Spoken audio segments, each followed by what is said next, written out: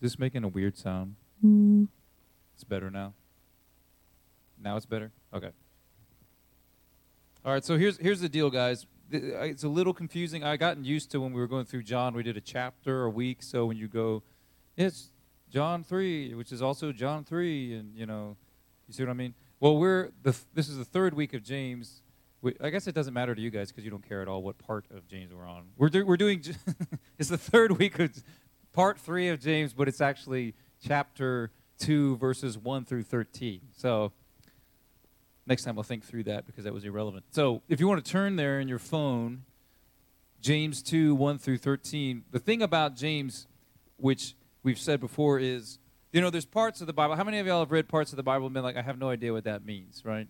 Like, sometimes you're reading through parts of Daniel and you're like, what is the horn thing? I don't get, there's a horn with horns, what? And there's, in Ezekiel, there's like things with eyes on them, and Revelation, there's a lot of stuff. And those books, you need to do a lot of homework to kind of understand what's going on. James isn't like that. James is kind of just like, I wrote you a letter that says, hey, stop doing that. You're like, what did they mean by that? And like, they meant stop doing that. It's not really that hard to figure out. So this section we're going to read today is very much like that. There's almost not that much that even needs to be said other than just reading it. So I'm not going to say all that much about it because it's pretty obvious. But what we're going to do is we're going through James is read the chunks, and then we're going to talk about them. So Dalton, come on up here. We're going to read this. Verses 1 through 13 of chapter 2. I'm going to have Dalton read through it because he reads better.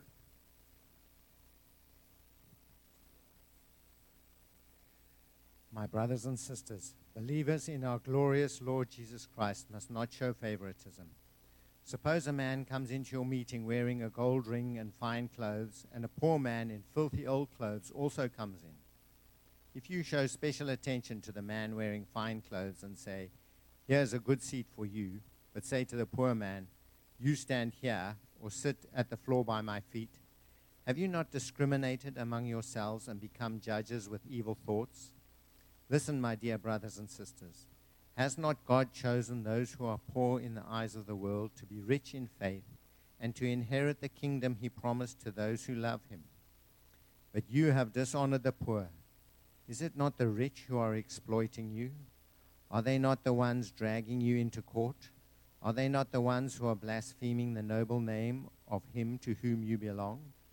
If you really keep the royal law found in Scripture, love your neighbor as yourself, you are doing right. But if you show favoritism, you sin and are convicted by the law as lawbreakers. For whoever keeps the whole law and yet stumbles at just one point is guilty of breaking all of it. For he who said, you shall not commit adultery, also said, you shall not murder. If you do not commit adultery but do commit murder, you have become a lawbreaker. Speak and act as those who are going to be judged by the law that gives freedom. Because judgment without mercy will be shown to anyone who has not been merciful. Mercy triumphs over judgment. Amen. So as I said, that's pretty straightforward. It's not a mystery what he was getting at there. And I think every single one of us can understand this, even if you've never heard it before.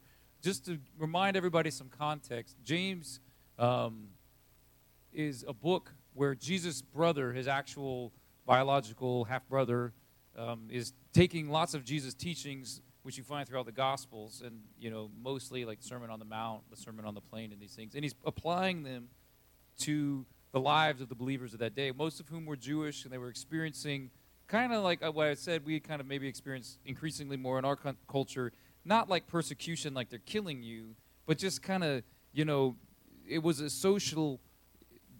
When they found out, people found out, oh, you're a Christian, they would kind of cut them out of society. And some of these people was getting more aggressive, like, you can't, we're not going to give you this business deal. Things that would be on the upper level of annoying, but below the level of physical harm. You see what I'm saying? And I think that we're increasingly, as Christian people, kind of finding ourselves in that sort of position in a post-Christian America. So you go, well, how do we respond to it? Because, like Kevin brought up last week, half the group was like, we should just get a bunch of swords and kill these people, And he's encouraging them not to do that through Jesus' teaching and applying them. And he's giving them guidance of how to live in that situation. So it's quite easy for us to apply all of this stuff.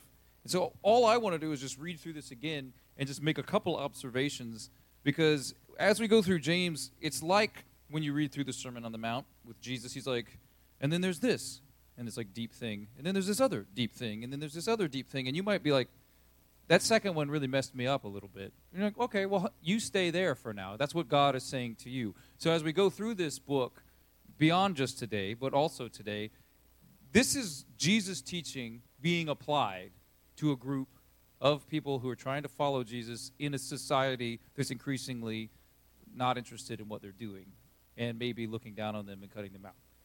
And it's giving them practical application of that. So when you encounter something, you go, I've had that problem, or I've experienced that. That's the thing you want to stick with and talk to God about it. This is His Word. It's our Bible. It's not, it's Him giving us what we need. So it starts off, it says the whole thing kind of at the beginning. My brothers and sisters, believers in our glorious Lord Jesus Christ, must not show favoritism. And I wrote down the definition of favoritism just in case we were trying to wiggle out of that. It's the practice of giving unfair preferential treatment to one person or group at the expense of another. And I would think that every single one of us here would just, if I said, hey, I've got a suggestion for how we would solve anything. Like you're in a situation with somebody at work or at school or in your family. I have a solution. And here's what we're going to do. We're going to give preferential treatment to this group against this group over here. Wouldn't you just go, that sounds wrong, though, doesn't it? Like, it just, every person, I'm not saying, this book is written to believers now. So if you're sitting in this room, you go, well, I'm not really a believer. Or if you're watching online because somehow you found this on YouTube, and you go, I don't even know if I believe Jesus. It's not exactly written to you. I mean, you're welcome to join or to follow Jesus. But the thing is, he's talking, if you believe in Jesus, if you're a follower of Jesus, you cannot show favoritism. And I would say that every person that has any sort of moral bone in their body would go, yeah, that sounds right to me. Giving favoritism sounds like something that is bad, by any moral compass. I think everybody would agree with that. So the question is, why do we do it so much? And he's implying these guys were doing it. He's not writing this. He's like, just as a reminder, favoritism is a really bad thing. Even though I know it's not there, I just want to say that in case it ever comes up. He actually gets into the details of like how this is a problem. And so I think, without being too, I'm glad I wasn't a part of that church, because, I think he's to all of us saying, why do you do it then?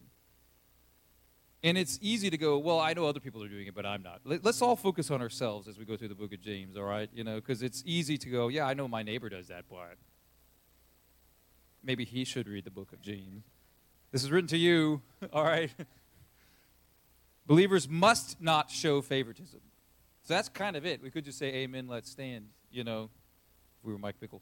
Roman law favored the rich, and James is saying that, he's like, when you act like that, you're acting like the world. Like, he's bringing this up because everybody knows that. They're like, this is a situation that we're finding ourselves in, the life that we find ourselves in this, this world is giving favoritism to the rich. The Roman law is doing that. Roman law, actually, I think, I didn't do all the homework on this. I'm trusting a commentary, but they were saying how the law itself was written to literally favor rich people because they benefited society more, so we need to, we would call that systemic, favoritism of some sort.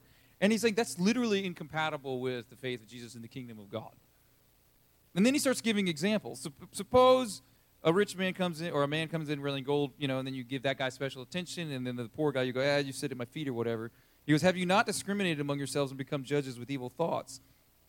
So, rich person, poor person, rich, what is he really, I think that if we stuck only in the financial situation, we could kind of wiggle our way out of this. We're like, well, good for me. I don't criticize poor people so much, But I think that what you need to see is behind just rich financially and poor financially. Because when Jesus taught about rich and poor, he didn't only talk about money. He talked about poor in spirit and things like that. Actually, when he's referencing one of Jesus' teachings, depending on which gospel you go to and which translation you go to, it literally says poor in spirit. So what we need to see is rich, meaning somebody who has something I want to be associated with versus somebody I don't want to be associated with. I'm going to give favoritism to the person I want to be associated with, which in a weird, twisted way is kind of self-centered anyway. I benefit from this somehow, therefore I give preferential treatment. It's not the same as honor, like this is an older person that I'm going to honor, or something like that. That's actually a good thing. But it's saying that this person here benefits me, I want to be associated with them, and therefore I'm going to treat them differently or act differently around this than this other person over here that takes from me. And he's saying, if you do that, you're a lawbreaker. And he's putting this in the context of evil stuff like murder. It's not hard to understand this. And I think that we all do it probably far more than... The thing that I would want us to think about is how often do we do this? And start to try to figure out what we can do in our lives to change that. Because our society, just like the society they were part of, is kind of built on this. The movie The Godfather is kind of built on this. You know what I mean? It's like that's just how these things work. I take care, you take care of me. We kill these other people.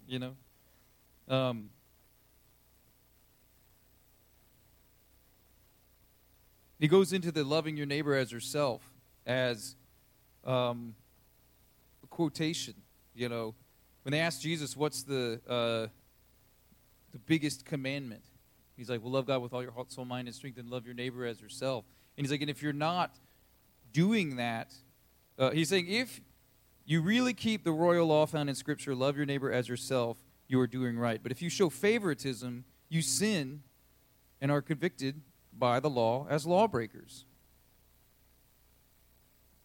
They don't really have anything to say about it. It's just kind of, you can't say you're loving your neighbor and at the same time show favoritism. And then it says here, to speak and act as those who are going to be judged by the law that gives freedom.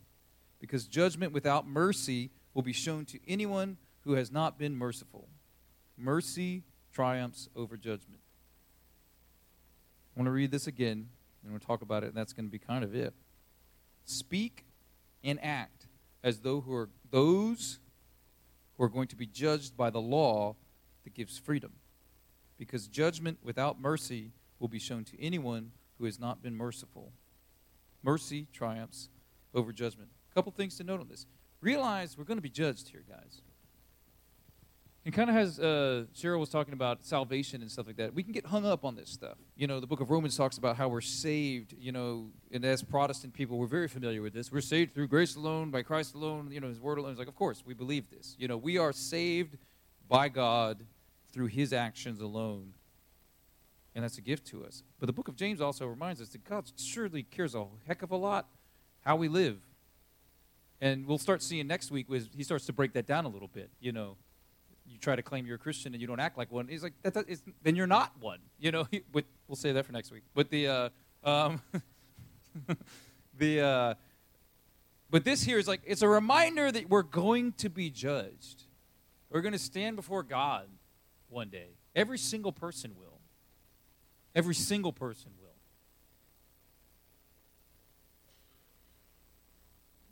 But then he starts to talk about this relationship between mercy and justice, which were very important themes Jewish teachers taught about the character of God Himself, mercy and judgment. Matthew 5:7 says that blessed are the merciful, for they will be shown mercy. This is where he starts to talk about how we need to stand up and realize we are going to be judged before God. And that whole thing should affect and twist and show us how we should interact with everybody else. And let me break that down because I know it's a little weird. Matthew 7:1-5 says this, do not judge or you too will be judged.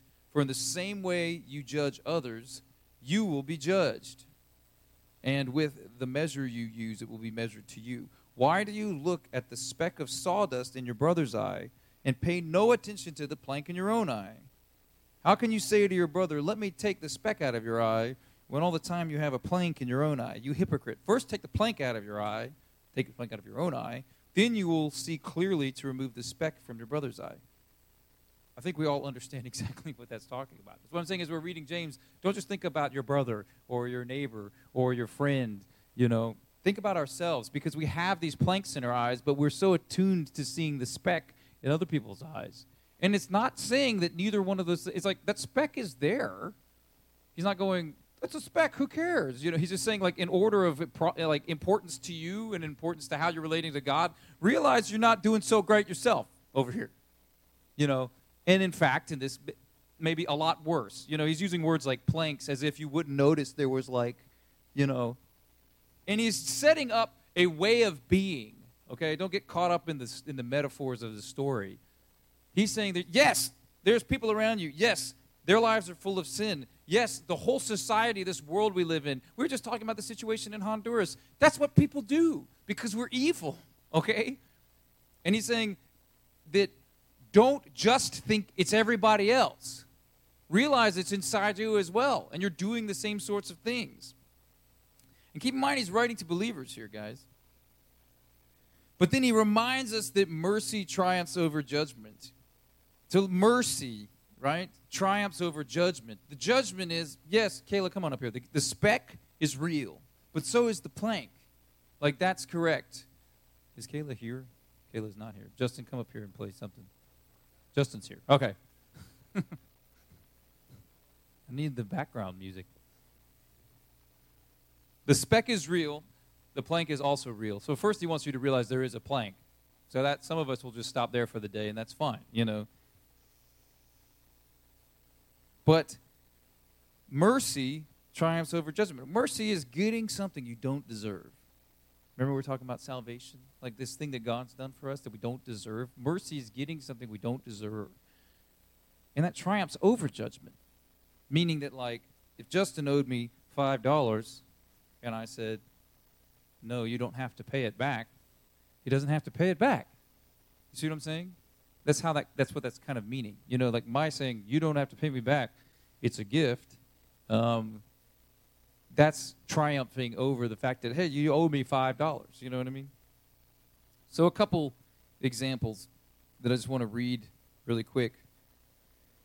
That, again, are just Jesus' teachings being rephrased throughout this whole thing. I've referenced this one already, Matthew 22, where Jesus, when they asked him, like, what's the greatest commandment? And he says, love the Lord your God with all your heart, with all your soul, with all your mind. And this is the first and greatest commandment. That's what Jesus said. And the second is like it. Love your neighbor as yourself. Love your neighbor as yourself. All the law and the prophets hang on these two commandments. It means there is nothing in the entire Old Testament scripture that doesn't work based on this. This is the whole key to the whole thing. Loving God, right relation, fully heart, soul, mind, and strength. And you can't do that without loving your neighbor as yourself. You also can't love your neighbor as yourself without fully loving God either. They're like forever stuck together. And also this thing about forgiveness. John 3:16, it's like the most famous verse in the whole Bible. For God so loved the world that he gave his one and only Son, that whoever believes in him shall not perish, but have eternal life. For God did not send his Son into the world to condemn the world, but to save the world through him. That's showing you God's intent here. The judgment is we are all judged. We went through that a lot in the book of John. There's a lot of, we stand judged before God. We're a sinful people. We live among sinful people. But Jesus came to save us from that. God was merciful to each and every one of us. And then the freedom, John 8:36. So if the Son sets you free, you will be free indeed. So all of this together is just to remind us this says, all of us are sinful, but through what Jesus has done on the cross, he's invited us through forgiveness back into the family of God, restoring us a relationship with God that we didn't have anymore, and putting us back together with him and with those around us. And because of that, we're given everything we don't deserve. That should change our attitude towards how we see and treat others. Because when you think that you deserve salvation, or you deserve to be treated a certain way because you know God, or you deserve something, you're forgetting the plank you had in your eye, or the plank you have in your eye. I deserve to be treated this way. Because of what? How mean you are? How cruel you are to other people? How much you hate yourself? I mean, like, what is it, you know? Like, God talks about our righteousness being like a pile of heaping rags. It's not to say you shouldn't be good. Obviously, the whole book's about that. But the thing is, when you try to put that up as, like, your bet or your you're like, I'm going to stand on everything I've done. He's like, it's not that good. I'm going to remind you about that. You don't have to worry about it, though, because God's got your back. But because God's got your back, that should change how you deal with all the situations you run into. Because you get tricked into thinking, well, everything I do, every time I drive, I'm driving out of the kindness and love for everyone around me as I drive my car. But all these other idiots are completely evil and motivated by pure evil in all of their movements. Thank God that that's the way. It's not that way. You just kind of say, like, hey, you know, when you see that guy driving bad, yeah, he's driving bad, but, like, you need to get you get the plank thing.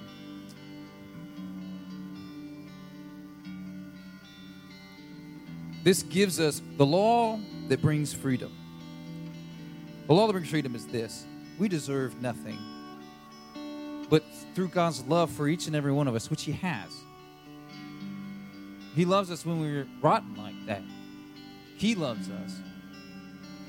All the deepest thoughts we've ever thought about other people, about ourselves, you know, we can think that, well, I hate myself. That's not harming anyone but me. It's like that harms. God made you. God spoke you into existence, and you think if you hate yourself that's not a bad thing? That's hating something God made. It's the same as hating somebody else. So our righteousness is not that great. It's bad, in fact. But God loves us, and He comes to save us, and He does save us if we just call on His name. And because of that realization of what's happened, it allows us to live a life where we love those around us that don't deserve it either. Because they don't. He's not saying, you know, if you looked a little closer, you'd see how great all these people are. And partly that will happen. You know, the kind of love covers a multitude of sins sort of thing. But, like, the idea is they're bad too. But we can love them because we've realized what God has done for us. And we also realize He's done it for them. And that allows us to get through the difficult things. Because there's difficult things. You know, when you look at a situation like Sandy was talking about, this is not made up. This is like evil people who want money and drug power taking away land that's being used to help children who don't have parents. This is pretty evil stuff. Like, that makes me want to, like, let's get in a van and go shoot a bunch of people. You know what I mean? And then we have the Bible say, you have to love these guys. And I'm like, I'm not feeling it right now. You see what I'm saying? Now, we can dial it back down to this stuff in my life. It's like, well, yeah, but this guy's a jerk to me.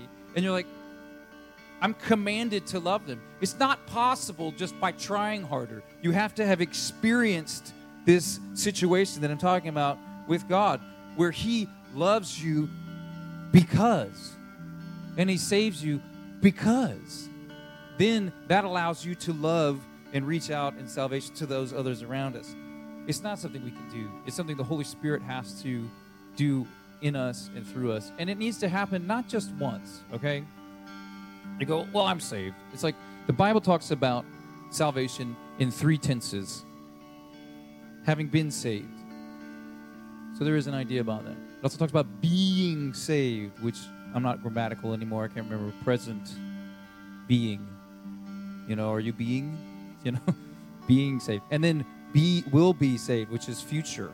All right? And it's all 3 of those. And so we need to experience this thing, this transaction with God over and over again, different parts of our lives. And I'm not saying that you go, well, when do I know if I'm saved? Like, let's not get into that. I'm not trying to. What I'm saying is, don't think that if you prayed a prayer once when you were 7 years old, that you're not supposed to ever experience this situation with God anymore, okay?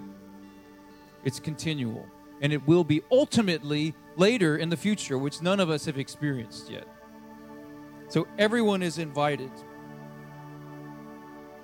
And through that, that's what Jesus has done. That's how our lives have changed. And then we can live lives where mercy truly triumphs over judgment towards other people. because the judgment isn't wrong most of the time. I mean, we are flawed people, so we're certainly full of wrong judgment, you know. But even in the example of the plank and the speck, God's not saying the speck doesn't exist. He's just saying that there's other things that also exist and that matter tremendously to him. So, Father, I pray that you would help us to hear the part of your morality or the part of your being, the part of how you see things, the part of how you want us to see ourselves that you want to speak through this word. Lord, that we would stop being people of judgment, that give preferential treatment to those around us that benefit us, or to use people in that way.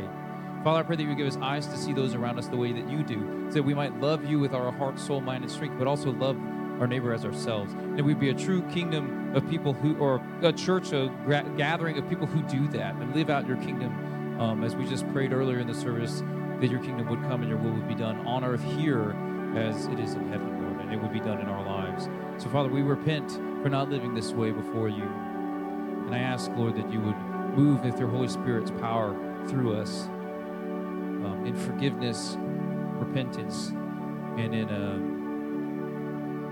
realization of the depths of your love for each and every one of us. In Jesus' name. You can stand. We're going to sing this song to close.